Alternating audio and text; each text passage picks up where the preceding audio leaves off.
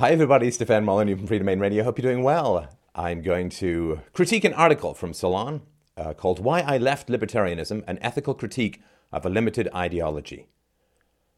And this is from a fellow named Will Moyer, who I actually know. He's been to my house, and I've met him a bunch of times.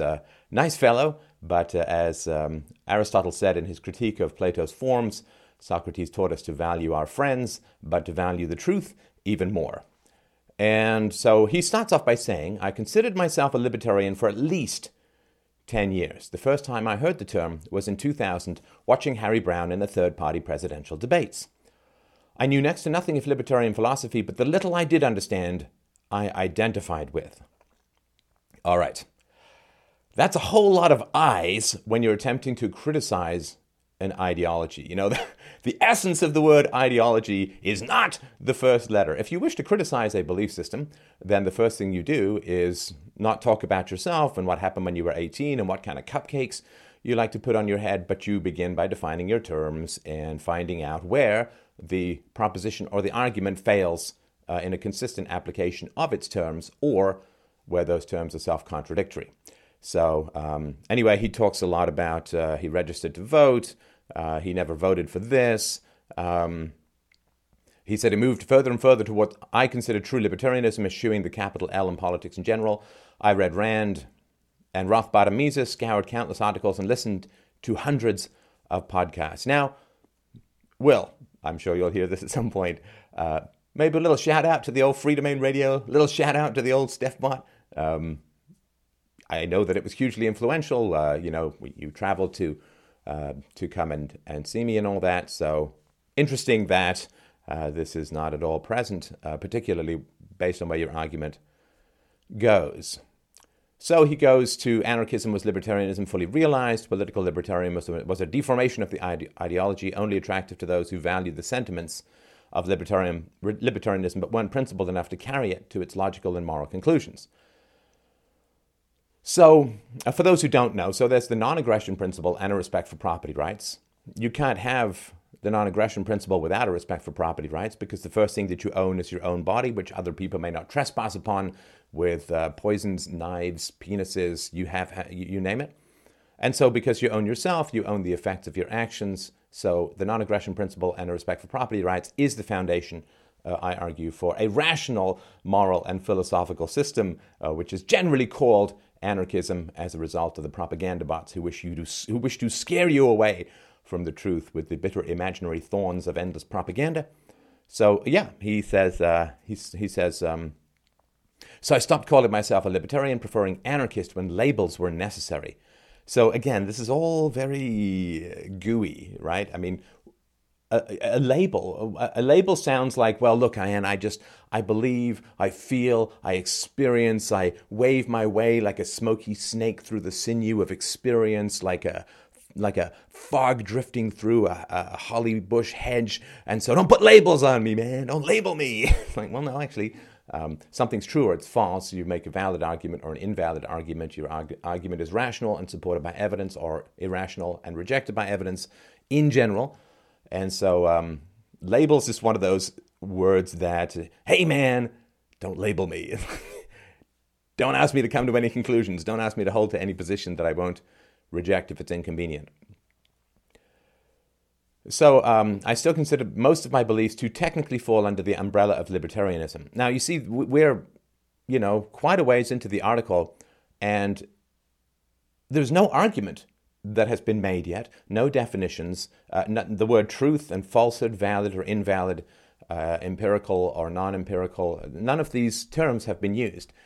So basically, Will looks like somebody who's in one of those, those Japanese game shows where this Tetris-style shape comes rocketing down at you and you have to contort yourself. It's like, well, this fit. I responded to this.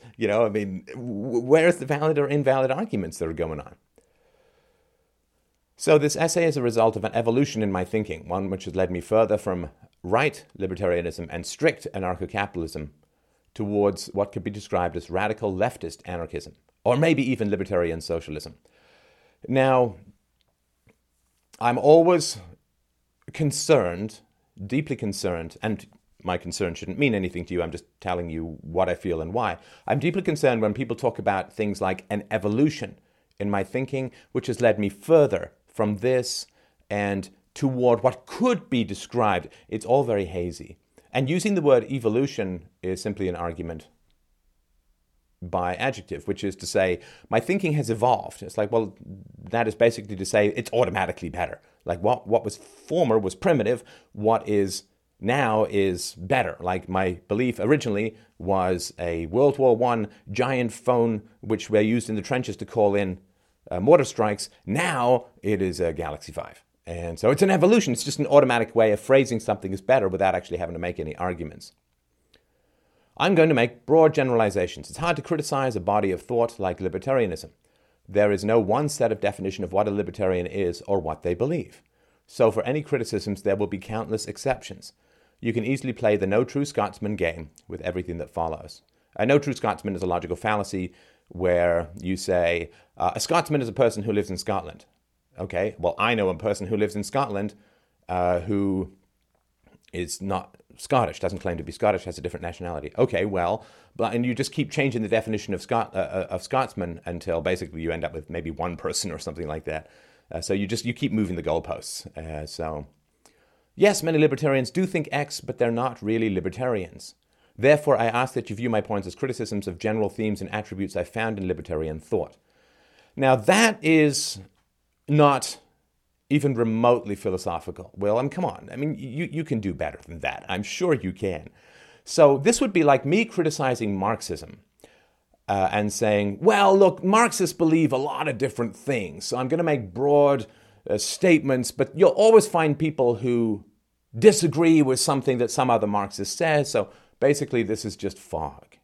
This is not how you do an intellectual criticism. The way you do an intellectual criticism is not blur it out by pumping sort of Metallica-style concert fog into a general crowd of ideas.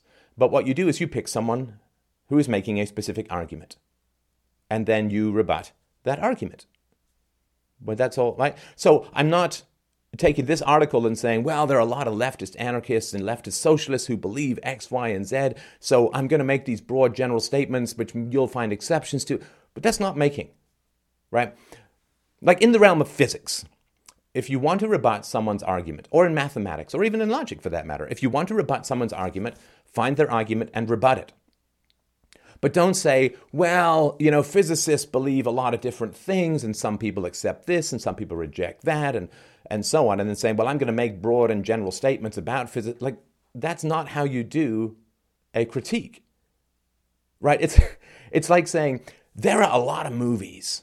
I'm going to do a general critique of movies as a whole, and some movies are good, and some movies are bad, and some movies have robots, and some movies don't have robots, and in some movies, Johnny Depp seems alive, and then there's transcendence, and so there's, lots. That's not how you do a movie review. You find a movie, and anyway, I think you understand. All right, let's move on. Okay, the limits of libertarianism begin with ethics. Oh, yes. Okay, so we're a third or almost halfway through the article, and we're getting to some arguments.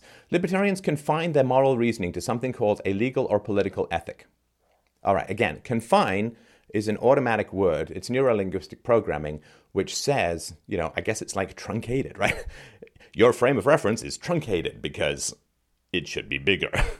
So confine means, look, there's something that's bigger, right? I mean, the cat likes to roam around, but we confine it in a tiny travel box, right? So you automatically are using a sort of language set or a set of ideas that are negative without actually making an argument. This ethic, based on property rights and the non-aggression principle, is the cornerstone of libertarian morality. But it is an intentionally limited moral framework. Well, I guess limited is different from confined. So he says, if you accept the premises of self-ownership and property rights, it is a logically consistent and powerful framework.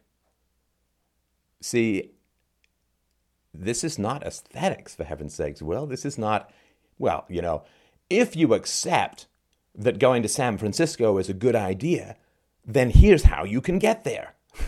This is not if you accept that 2 and 2 make 4, then here's how you would proceed in your mathematical analysis. If you accept the existence of gravity, then here's how you would construct a building. It's like, the premises are valid or invalid, right? Now, there are premises that are valid because, they have empirical evidence, like objects fall to Earth at 9.8 meters per second, gases expand when heated, and so on, right? This you can test for. There are things which you can reason, right? So, all men are mortal, Socrates is a man, therefore Socrates is mortal. And there are other things which you can't argue against without violating the principle. So I can't argue against self-ownership without exercising self-ownership, ownership over my voice, in this case my camera, the microphone.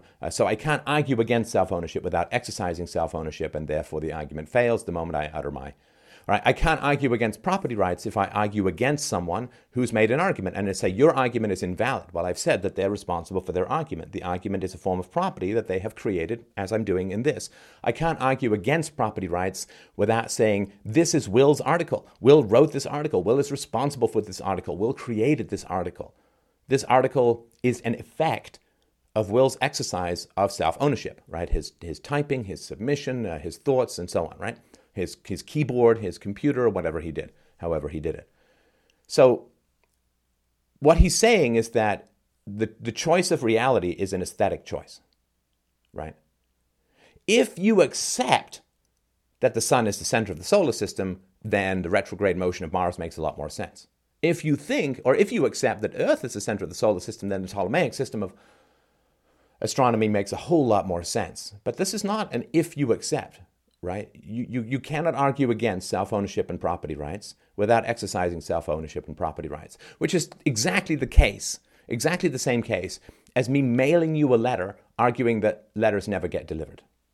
Well, if I'm mailing you a letter, I have to accept that letters are at least sometimes delivered. Right? And if you receive the letter with my argument that says letters never get delivered, then you can just rebut it by holding up the letter and saying, well, wait a minute, you're saying letters never get delivered. You mailed me a letter. So you only would have mailed me the letter on the assumption that mail at least sometimes gets delivered. So your argument that mail never gets delivered, which you had delivered to me in a letter, is invalid. And so he says, but if you allow yourself to have wider moral sensibilities, the framework is woefully inadequate, if not outright grotesque in certain cases. Now, again, these are all just words that describe. Right? If you accept this, okay, it makes sense if you accept it, right? Like if you accept that Zeus is our Lord and Master, then going to the Zeus temple makes perfect sense, right? I mean, but if you allow yourself, if you allow your mind to expand, have wider moral sensibilities, what the hell does wider have to do with philosophy? I mean, if you accept that 2 and 2 make 4, yeah, okay, then math can, be a pretty useful framework in that situation. But if you allow yourself to have wider mathematical sensibilities, and you say that 2 and 2 sometimes can make a unicorn, and sometimes it can make sweet, sweet love, okay, well then you've just abandoned mathematics and crawled up your own ass, right? All right, take Rothbard on parental obligations to children. And then he writes about how parents may not murder or mutilate their children. Parents should have the legal right not to feed the child, i.e. allow it to die. The law, therefore, may not properly compel the parent to feed the child or keep it alive. Yeah, absolutely. That is a horrible, horrible moral argument. That is irrational, it's anti-life. If you have a child, and basically it's easy to rebut. So if you have a child, you have created a prisoner in your own home. If I take a human being prisoner and lock that human being in my basement, and I do not feed that human being, then I am responsible for murder. I think we can all understand that. I am not obligated to feed my neighbor I may want to, and I probably would, but I'm not morally obligated. I can't be forced at gunpoint to feed my neighbor in a free society. But if I lock that neighbor in my basement, then I must feed him because he has no other way of gaining sustenance. And therefore, if he starves to death when I've got him locked in my basement, I'm responsible for both kidnapping, confinement, and for murder. I think we can all understand that because we're not like 4 years old. And so given that a child is biologically imprisoned within the family because of the child, particularly as an infant, the dependent situation, so if a parent allows a child to starve to death and the parent is responsible for murder, it's very easy to rebut, and this was just terrible thinking and irrational and destructive thinking on the part of Murray Rothbard. And, guess what? All thinkers who deal with a wide variety of topics, and many thinkers who deal with a narrow variety of topics, make mistakes, put out arguments that are incorrect. I've done it. Other people have done it. Everyone in the world will always put out arguments that are incorrect. And this was a terrible and wrong and immoral argument that Murray Rothbard made around children. I don't know if he ever rebutted it for himself. I don't know if he ever changed his position on this. This is a terrible argument. And it has nothing to do with libertarianism as a whole. It doesn't even have much to do with Murray Rothbard's arguments as a whole, right? I mean, if I put out 10 scientific theories, hypotheses, you could say. If I put out 10 scientific hypotheses and one of them is incorrect, then that does not have any direct bearing on the truth value of the other hypotheses that I have put forward. You can find radical inconsistencies in most thinkers. And this, right? Newton was an alchemist and a mystic. And lots of people who believe in the scientific method are also devout and fundamentalist religious people. You examine the argument per its own merits. So if the argument that Will is putting forward is something like this, Murray Rothbard made an irrational argument about children. Therefore, libertarianism is false. That is so irrational that it can only arise out of an emotional reaction to a particular topic. It simply doesn't make any sense. Literally is like saying, I was stung by a bee when I was 7, therefore I'm never going outside again. So, a parent can starve their child to death. We might find this morally reprehensible, as Rothbard surely did, but it's outside the purview of the political ethic. Walter Block, another prominent libertarian theorist, has attempted to narrow the case where abandonment is permissible. No one is willing to homestead the abandoned baby, but rejects that the non-aggression principle applies to children. Why? Because children aren't full humans with all the same rights as adults. They exist in a superposition between animals and humans, which means it's permissible to aggress against children. That is, I consider, an entirely irrational argument that is made by libertarians.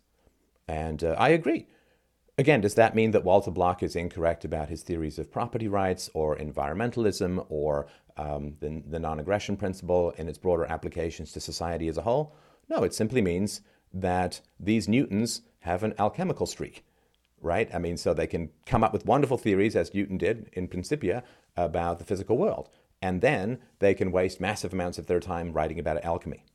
But I don't know anyone who says, I've rejected the scientific method because Newton was an alchemist. I mean, that doesn't even remotely make any sense.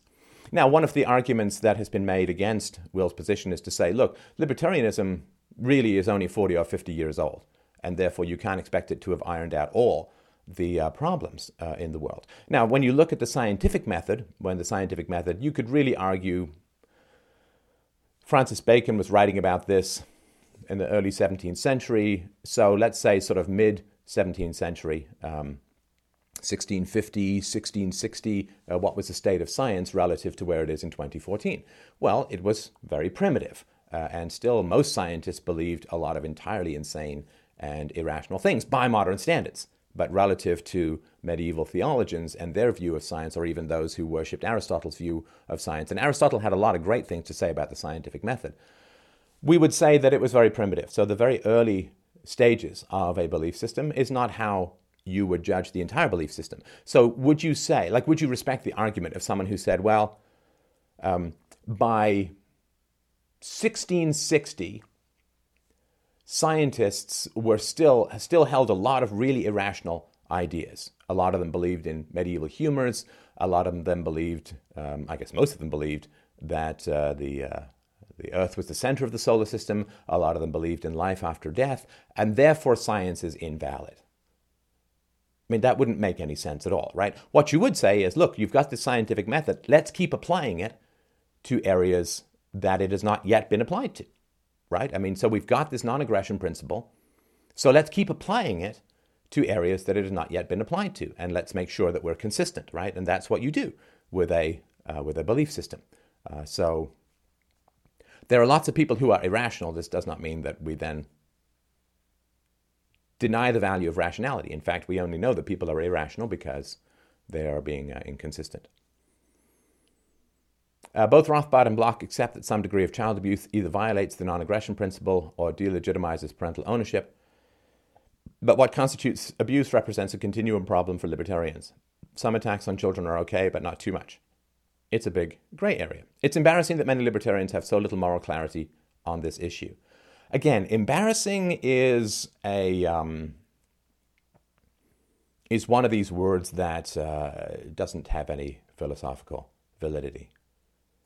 Especially when compared to a website like Jezebel, which has no problem taking a hard stance on aggression against children. And then he quotes from a piece criticizing a Kansas pro-spanking bill, says, could just as easily be directed at libertarians and their continuum problem. Well, look, I mean, I've, for 9 years, have been railing against the libertarians' lack of commitment to the protection of children and the extension of the non-aggression principle to children. I have talked about how spanking violates the non-aggression principle. I've just finished, though, have not yet published an article rebutting this argument that children are not covered by the non-aggression principle. So I've been working on it hard, and I've certainly made some progress in talking to libertarians about this. And to the credit of libertarians, and I'm sure that I do not give them enough credit from time to time, given that I am sort of frustrated in the trenches from time to time. It's sort of like when you're walking to a high mountain. If you keep looking at the mountain, then you see, wow, this is a long way to go, right? And if you look back to where you started, you realize you've come a long way. So libertarians have been somewhat responsive. Jeff Tucker, Steph Kinsella have thanked me for bringing this issue up and continuing to hammer it. But we all know that when people have been traumatized, it is very difficult for them to be rational about that which has traumatized them. And the vast majority of libertarians were spanked, and probably quite a lot, as children. And so for libertarians who have been spanked a lot as children, for them to say, look, I'm going to be completely rational and objective about spanking would be unrealistic. So given that we know the effects of trauma and trauma's capacity, in fact, almost the commandment for trauma to interfere with the rational process of thinking, I think that we can understand that it is going to take time.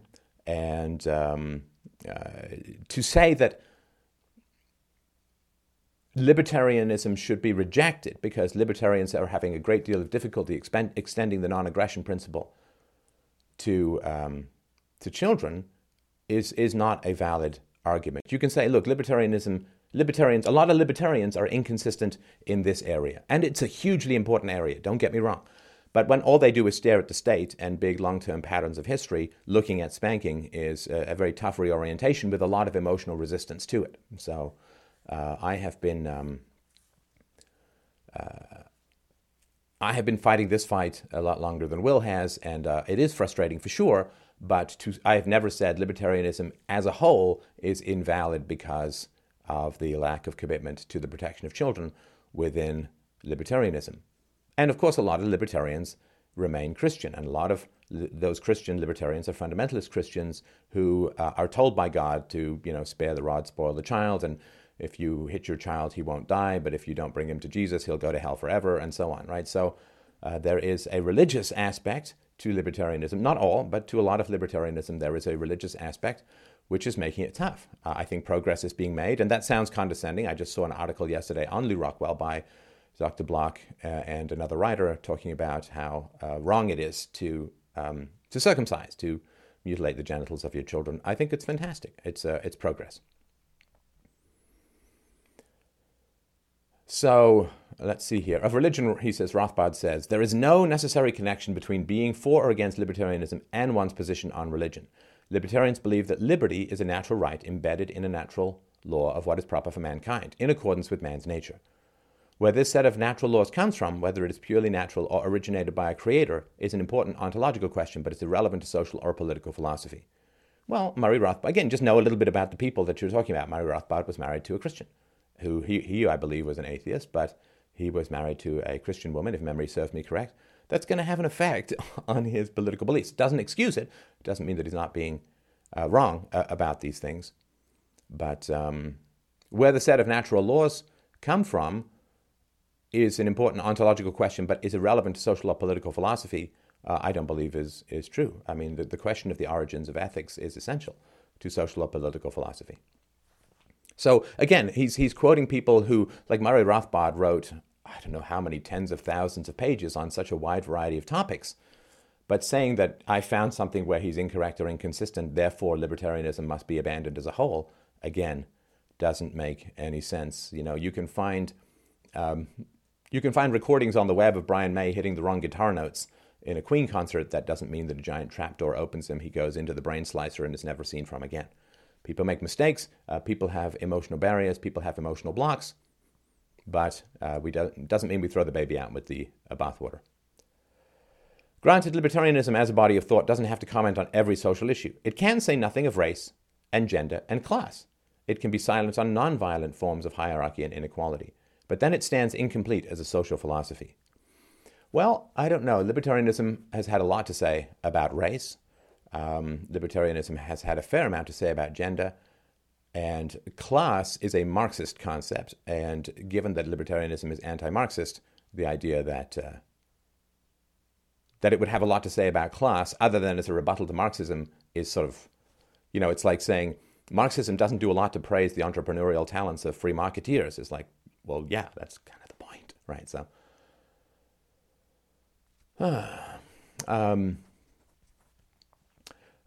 many libertarians are actively hostile to those who step outside or attempt to expand the scope of moral reasoning. Libertarians who are outspoken against aggression against children, take strong stances on religion, or analyze other social issues have faced resistance from others who would prefer to cleave only to the foundations of true libertarianism. Yeah, absolutely. There's no question of that. There is an aspect of libertarianism that dislikes the state as a competitor to God, right? So there's certain aspects, and it's quite fundamental in lots of ways, in many areas of libertarianism. Why do a lot of people homeschool? Because they don't, not because they're radically committed to children's freedom and independence, but because they don't like the secular values that are being taught in government schools. The tension between religion and the state is age-old and certainly has exploded since the 19th century. So for the last 150, 175 years, there's been a massive amount of tension between those who wish to have an invisible supernatural hierarchy and those who wish to have an invisible political hierarchy. So those who are on the left tend to be big state and less religion. Those who are on the right tend to be more religion and less state. This is the traditional Republican Democrat bichromatic rainbow called modern American political thought.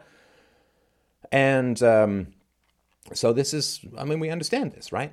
I mean, so a lot of people who were sons of priests and rabbis in the 19th century ended up promoting communism and being against religion because they kind of got which way the wind was blowing, that religion was fading, and rather than actually become productive and work for a living in a voluntary system, they wanted to create a new religion called communism or socialism or progressivism, wherein they could be in charge and provide people the promise of the promised land in the future, the withered away post-Marxist, post-dictatorship, a classless society and so on. They could offer people, the good and evil, the good and evil dichotomy, the class conflict, which is the same as the conflict between believers and heathens or God and Satan, to create this eschatological war of all against all, ultimate combat, ninja planet of endless combat. And they simply switched their hierarchies from God to state.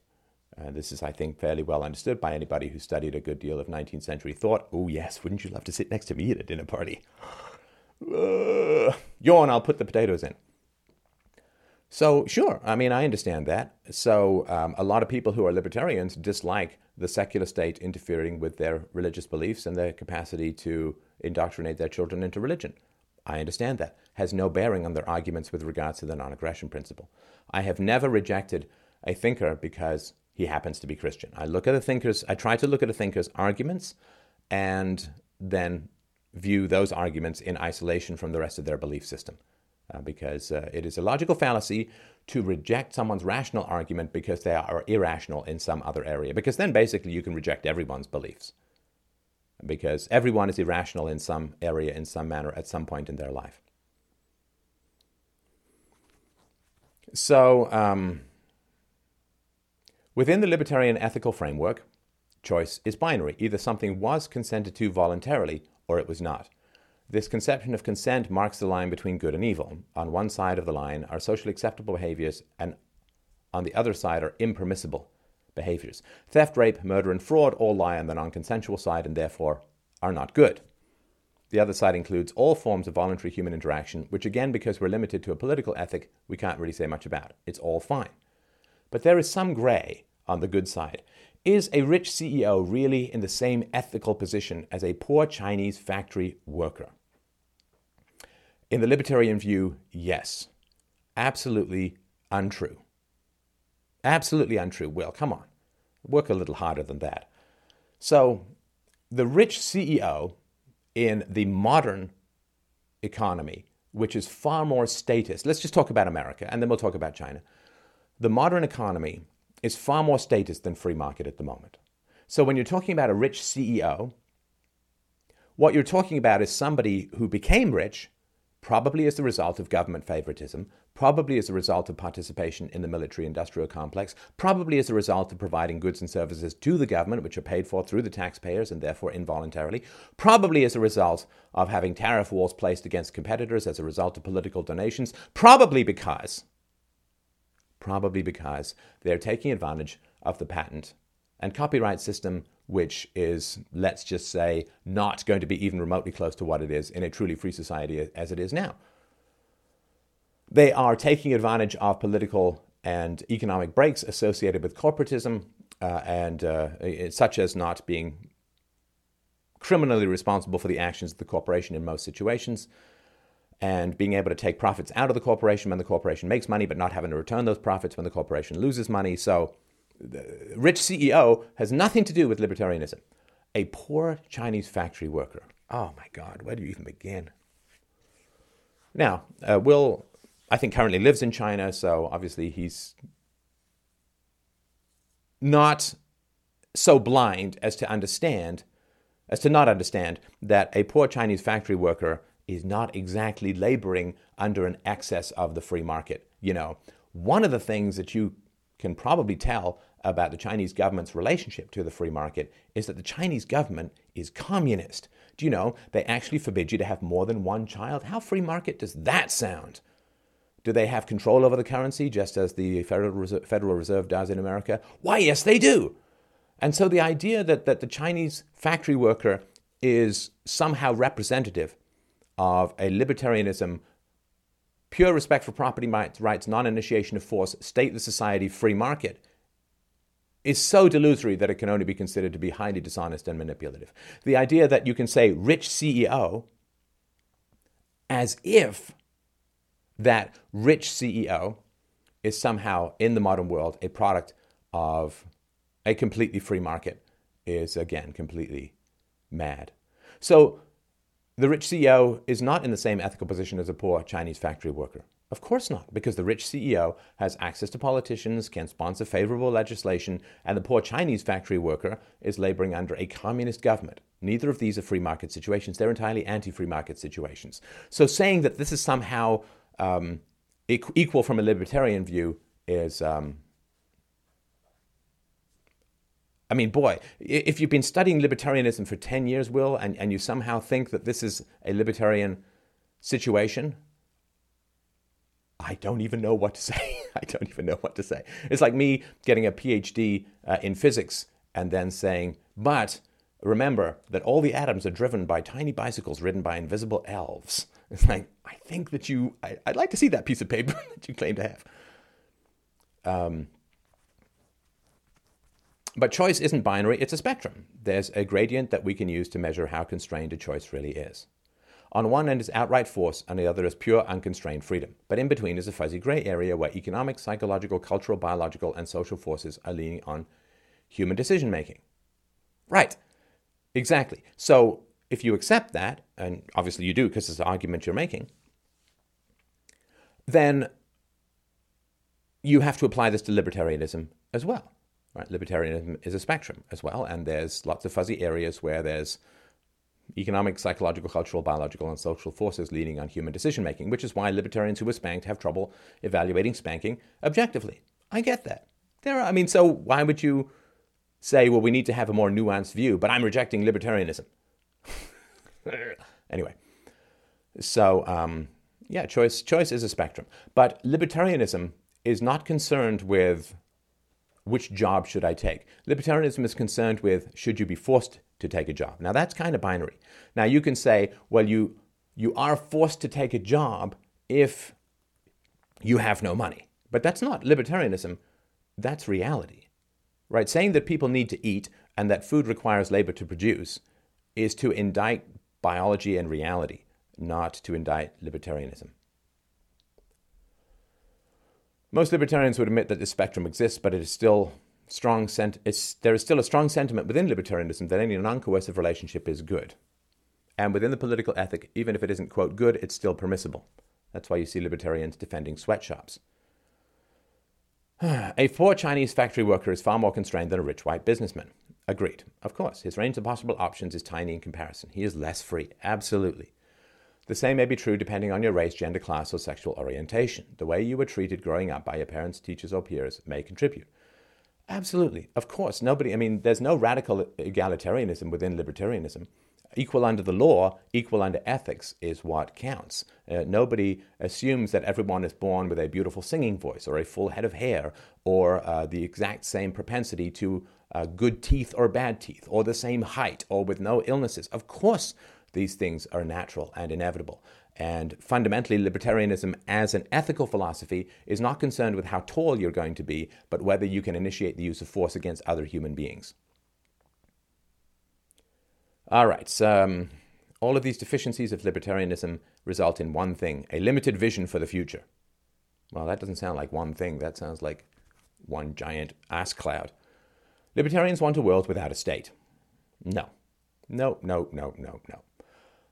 Libertarians want a world without the initiation of force and with the respect for property rights.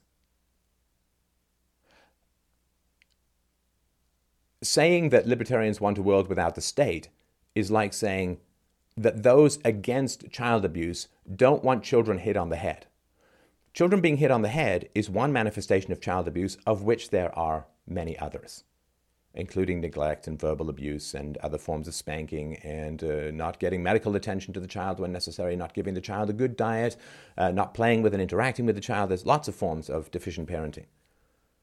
So it's true that libertarians want a world without a state, but that is not even remotely the sum total of libertarianism, which as a principled set of beliefs has as its anti-statism one manifestation of being against violations of the non-aggression principle. Beyond that, the philosophy says little about the shape of human culture. It should be based on property rights and non-aggression. How can we combat racism? So last year, I was diagnosed with cancer and went through treatment. I did not say to my oncologist, listen, when you've cured my cancer, what do you have to say about what kind of car I should buy? Listen, after you've cured my cancer, what should I do with the rest of my life? After you've cured my cancer, what position should I take on the prevalence of rape in South Africa? She would say, my job is to cure your cancer. Now, once your cancer is cured, then my job is to some degree done. Other than follow-ups, what you do with your life after I cure your cancer is not a matter for an oncologist. It may be a matter for friendship and self-reflection and possibly therapists or psychologists. It may be a matter of journaling. It may be a matter of whatever, right? But there is a cancer in the world called the initiation of force. Libertarianism is the oncologist to that cancer. We are trying to oppose the initiation of force around the world. Now, we cannot possibly live long enough to see the end of that battle. I don't care if you're 1 minute old at the moment. Hi, welcome to the world. Sorry about the national debt. We will not live long enough to deal with that. And the degree to which my oncologist sits down with me and starts talking about my life as a whole and how I might combat racism after my cancer is cured is the degree to which she's just not curing other people of their cancer. She is not being a good doctor if she's talking to me about my windy personal narratives and how I might go about combating sexism and racism. Her job is to cure cancer. Libertarianism's job is to cure violence. And I think given that the non-aggression principle is the foundation, and we can't live long enough to spread the non-aggression principle to everywhere that it needs to be. So we have more than enough cancer patients as oncologists. We have more demand than we have as supply as libertarians. So there's more demand for the cure for violence than we can possibly treat in our lifetimes. So saying that my oncologist is a bad doctor because she's not sitting down and having 3-hour conversations with me about how I might aid virtue in Pakistan is...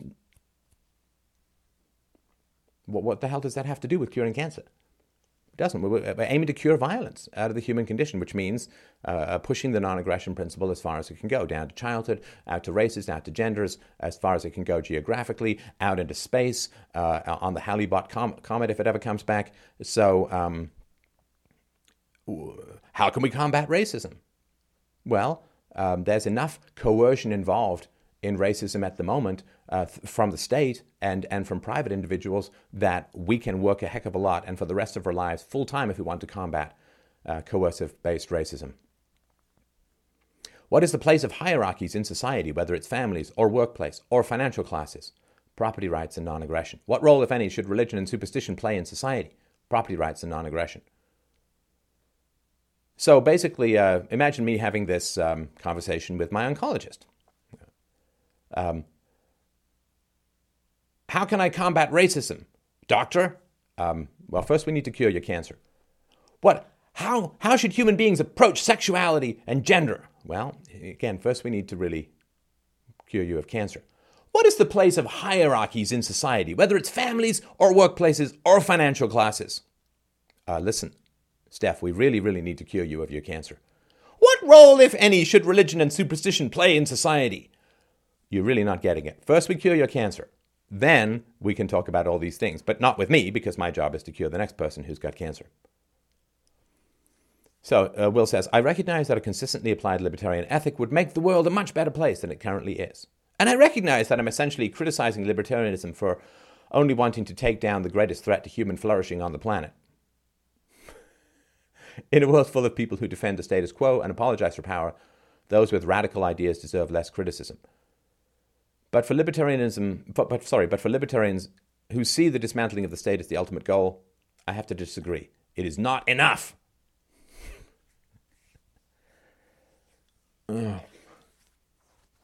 Okay, so it is the greatest evil in the world, as Will himself says. It is the greatest threat to human flourishing, whatever that means. But it's the greatest evil in the world. Libertarians are dedicated to diminishing its power or eliminating that greatest evil. But that's not enough for Will Moyer, right? There's not enough that we can end national debt and the inflation that robs the poor and the controls of the economy that continue to lock the poor in the underclasses and get rid of government schools, which indoctrinate and stupefy people on a regular basis and get rid of the intergenerational predation of national debts and allow for the free movement of human beings across the planet in a stateless society. But for Will Moyer, that is like, that's it. That's all you're doing? Ending war, ending theft, ending the human zoos called countries? Come on, where's your ambition? Wow, I guess it's not megalomaniacal, I suppose. That would be useful. While eliminating the state is a massive multi-generational project, it is in many ways only the first step. Okay, so Will is leaving libertarianism because Buck Rogers in the 25th century might be mildly racist. All right. You focus on curing Buck Rogers of his mild racism. We'll take on those who violate the non-aggression principle in the here and now. And I guess we'll see who does the most good in a tangible, measurable way. And if libertarians think they can dust off their hands and head home just because the state is in ashes, they're wrong. The state is the most obvious and brutal source of power and hierarchy, but it's far from the only one. The state is a giant engine for deforming human culture, and what's left over once it's smashed isn't a foregone conclusion. It will be up to humans to reshape and remake culture and society in the way that suits us best. All right. This will have to include examinations of race, class, gender, sexuality, relationships, religion, social institutions, and traditions in the absence of the state apparatus. It will have to include disassembling other forms of hierarchy, both violent and non-violent. Right. So we're working on the greatest evil, which is the state. Again, this is Will's argument. So libertarians are working assiduously on the greatest evil. But once that evil is removed hundreds of years from now, there are other conversations that people will have to have that Will Moyer, unless he's actually an immortal Highlander, will have no part in whatsoever. He will not be talking with Buck Rogers about the prevalence of sexism in the 25th century. Not going to happen. So basically he's saying, well, I don't want to actually fight against tangible evils in the here and now. I'm going to windbag myself as a chair-sitting typist about what conversations might be like about gender relations in the year 2507. That sounds like a doable plan, doesn't it? Hey, as a businessman, we really do need to make some money this year. We need to pay our employees. We need to satisfy our customers. Will, what do you have to say? I have prepared a 427-slide PowerPoint on what the economy might look like 450 years from now. Will, you're fired if you think that's the important thing. Now, the other thing, which I find a bit specious in this, is I know Will has listened to hundreds of my podcasts. He's been on my show. We've had lots of conversations about this kind of stuff. And I talk about the degree to which we're only going to get rid of the state in the long run if we focus on peaceful child rearing and peaceful parenting and applying the non-aggression principle to children. So what Will is doing is ignoring hundreds of hours of conversations, hundreds of hours of podcast listening and hours of conversations he's had with me. And he's saying, well, we're just going to get rid of the state, and then we're going to have all these social problems like aggression against children and stuff like that. But he's completely bypassing the arguments that I've made for years about we treat children well and everything else as a domino effect falls into place. Why he would ignore that foundational argument, and I run the biggest libertarian show that I know of. I mean, we're doing like crazy numbers of downloads. We like 1.2 terabytes of podcast downloads just yesterday. So I'm running by far the biggest and most influential libertarian / anarchist / philosophical show, and he knows all about it. So saying, well, we're going to have all these weird relational problems after we get rid of the state, when he's certainly been, and I don't mind if he disagrees with my arguments, fine, then, but at least acknowledge them, for heaven's sakes. If somebody's had a huge and massive influence on your life and you've traveled across the world to sit with them in their home and had hours and hours of conversations about stuff and met up with them a bunch of times and listened to hundreds of hours of their podcasts and been on their show, it'd be nice to get even a tiny bit of recognition about that and be part of the arguments against libertarianism. But there's obviously a reason why, which we can theorize about as much as we want, but who cares? It's simply not there, which I think is a shame. All right, my goal isn't a society. Okay, let's see. The degree to which I've moved away from libertarianism is the degree to which I think the ideology is ill-equipped to fight these battles. Once you move your goals beyond the elimination of the state, the ethical framework of libertarianism falls far short. Its black and white view of choice is shallow and inadequate and truncated when judging the nuances of human interaction and of how power and exploitation affect us. Okay, so by Will's definition, it is by far the biggest evil, but he's moved beyond fighting the biggest evil, which will take many generations to complete. So he's like the guy who says, I'm not coming to fight the Nazis because I need to know how daycares might work in the 25th century. All right. So I guess we'll go fight the Nazis on our own then, won't we? My goal isn't a society based on property rights. My goal is human flourishing. I want an ethical, free, and humane planet. A world where humans take care of each other and other living creatures. Yeah. I want a world without cancer. Hey, do you feel like contributing to anti-cancer research? No, I'm curious about how cancer might be treated in the year 3000. Well, okay, I guess we'll just work on fighting cancer then, won't we? I mean, so just basically, this is the adjective shotgun that is designed to paint yourself as a nice person while conveying absolutely no philosophical, moral, or rational content whatsoever. I want an ethical, free, and humane planet. Okay! I'm not going to disagree with that. Who gives a shit what you want? Who gives a shit what you feel? Who gives a shit what fits for you or what you can get on board with? I mean, you haven't abandoned libertarianism. You've abandoned coherent thought, for heaven's sakes. I mean, this is just, I want an ethical, free, and humane planet. Okay, yeah, I mean, that sounds great. I would like unicorns to deliver my breakfast, but first of all, I got to find a couple of unicorns, right? A world with human dignity. That may be a future where property rights, as we think of them today, don't exist. It may be a post-scarcity world full of abundance. It may be a world where our familiar social structures, both macro and micro, are vastly different. Oh my God. I mean, what kind of radical BC-based crap do you have to smoke to take that paragraph seriously?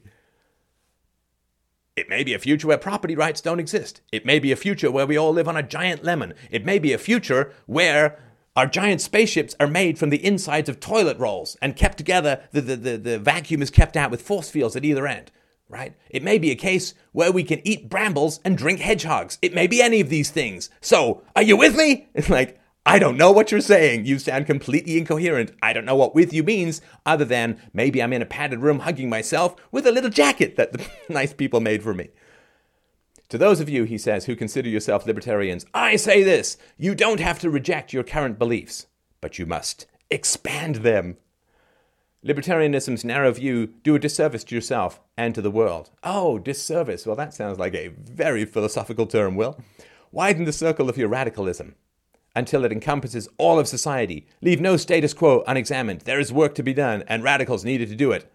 Let's go build some cloud castles. Forget your blueprints. Forget your physics. Forget all of your architectural plans, designs, engineering, rational thought, empirical evidence, reality, anything to do with physics. Let's go build those cloud castles. Let's go. Who's with me? Let's go. Run, run, run. Cloud castles, cloud castles, cloud castles. You don't have to reject your current beliefs. To those of you who consider yourself physicists, I say this: you don't have to reject your current beliefs, but you must expand them. Physics' narrow view on reason and evidence does a disservice to yourself and to the world. Widen the circle of your radical physics until it encompasses all of stuff that's not stuff that physics already has in its stuffness. Leave no status quo unexamined. There is work to be done, and physicists needed to do it. Try giving that speech at a physics conference. I mean, they just look at you like, hey, who let the arts major in? Anyway, so yeah, a bit disappointing. And he did respond to a couple of things. He said, are you advocating for positive rights? No. If by positive rights you mean an enforceable obligation on someone who hasn't committed aggression, then definitely no. I'm not sure you can prove that rights exist at all, but if you're going to have any conception of rights as a part of your society, only the negative kind derived from self-ownership make any sense. Well, that's kind of the opposite, right? So he says, well, I don't know, rights might be completely different. Up might be down, black might be white, unicorns might be pouring out of my nipples at any given moment in the future. But there's no possibility of a particular kind of rights being valid. Okay, so either rights are going to mutate or property rights are going to mutate into something that could be the complete opposite in some undefined manner, or it's going to be what he says here. Anyway, why don't you believe in property? Because I'm a big scary commie, just like President Obama. Boo. I never said I was against property. No, because that would actually be to take a stand rather than blow smoke up everyone's ass.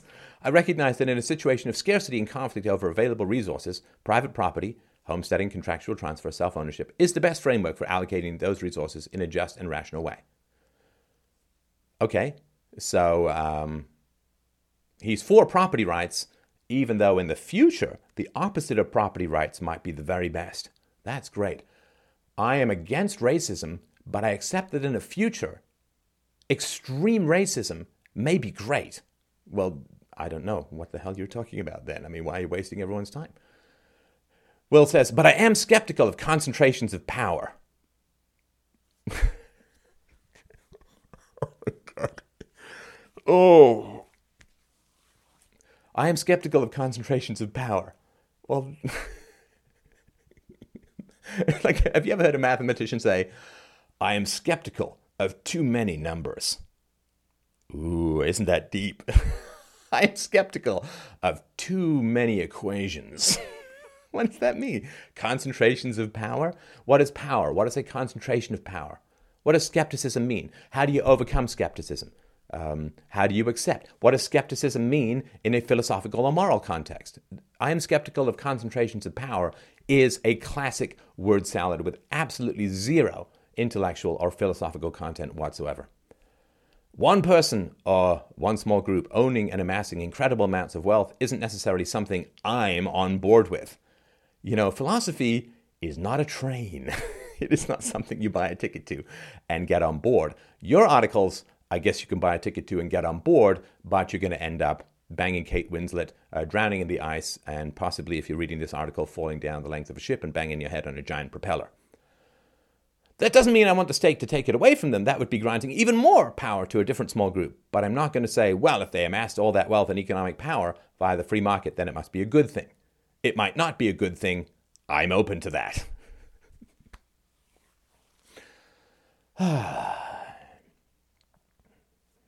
So having a lot of money, it's like, you know, let's just give an example here so you can see how crazy this is. So having a lot of money, let's say it's like sleeping with a lot of beautiful women, right? Or men, let's just say sleeping with a lot of beautiful women, right? But I'm skeptical of concentrations of sexual availability. Let me put it a better way. I'm skeptical of concentrations of banging. And not just rape. One person banging a lot of beautiful women isn't necessarily something I'm on board with. That doesn't mean that I want the state to put that person in prison. But I'm not going to say, well, if they amassed all of that sexual experience by choice, then it must be a good thing. It might not be a good thing. I'm open to that. Again, what does that mean? If you've earned your money voluntarily, people have paid for your services, they like what you're doing, right? I mean, I get donations for my show, fdrurl.com/donate.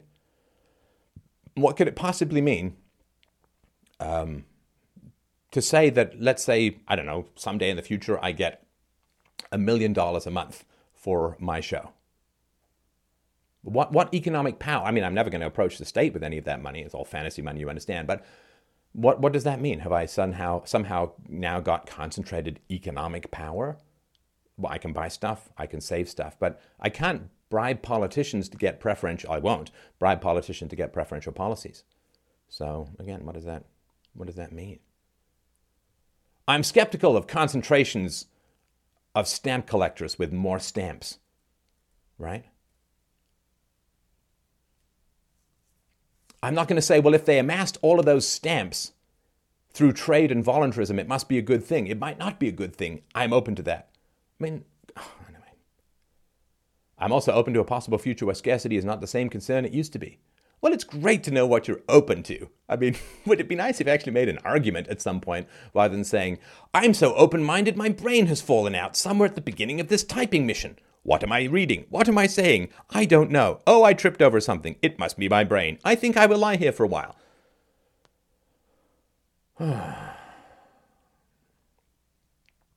And let's see. Do you want people enforcing what other people should believe or value? No, but I'm fine with people persuading, criticizing, shaming, and ostracizing people who believe and value bad ideas. And no, bad doesn't have to be subjective. Well, okay, great. So if there are bad ideas, perhaps you'd like to tell us what they are, rather than I believe this now. In 500 years, it might be the complete opposite. There is a great evil called the state that libertarians want to overturn. I'm not going to join them because I want to diddle about whether Buck Rogers is racist in the 25th century. And there are bad ideas, but I'm never going to define what they are. I'm just going to say I'm open to everything and its complete opposite. So, anyway, I think we can end at this point. He does say, let's see here. It makes it even more embarrassing that if it wasn't for one person, this is in his rebuttal to criticism, Stefan Molyneux, this probably wouldn't even be an issue for libertarianism, at least not a hotly contested one. And when was the last time Stefan Molyneux was invited to a libertarian conference to talk about child abuse? To whatever degree that libertarians shouldn't be embarrassed about this, it's because of him. And that's nice. And I have not been invited to libertarian conferences to talk about child abuse because it is only 7 or 8 years into this being a significant topic for libertarianism. I've had debates with Walter Block. I've had written debates with other people. I have talked about it at various conferences, not libertarian conferences. I don't get invited to talk about that. Sure, I understand that. Absolutely. Of course. I'm also not invited to libertarian conferences to talk about atheism, and that is important as well. So, anyway, so I think that there is a retreat from the challenges of really rigorous thought and evidence here. I think that basically diffusing your moral outrage into what people may or may not believe a couple of 100 years from now when the state is gone is a way of just saying, this is hard stuff. And it is hard stuff. Well, I mean, I get that. It's hard stuff. And it certainly can interfere with sexual conquests. So, yeah, because if women find your beliefs strange or upsetting or unsettling, then it can be harder to date them. So I understand that. It happens to a lot of people. I am in the fortunate position of being happily married for 11 years.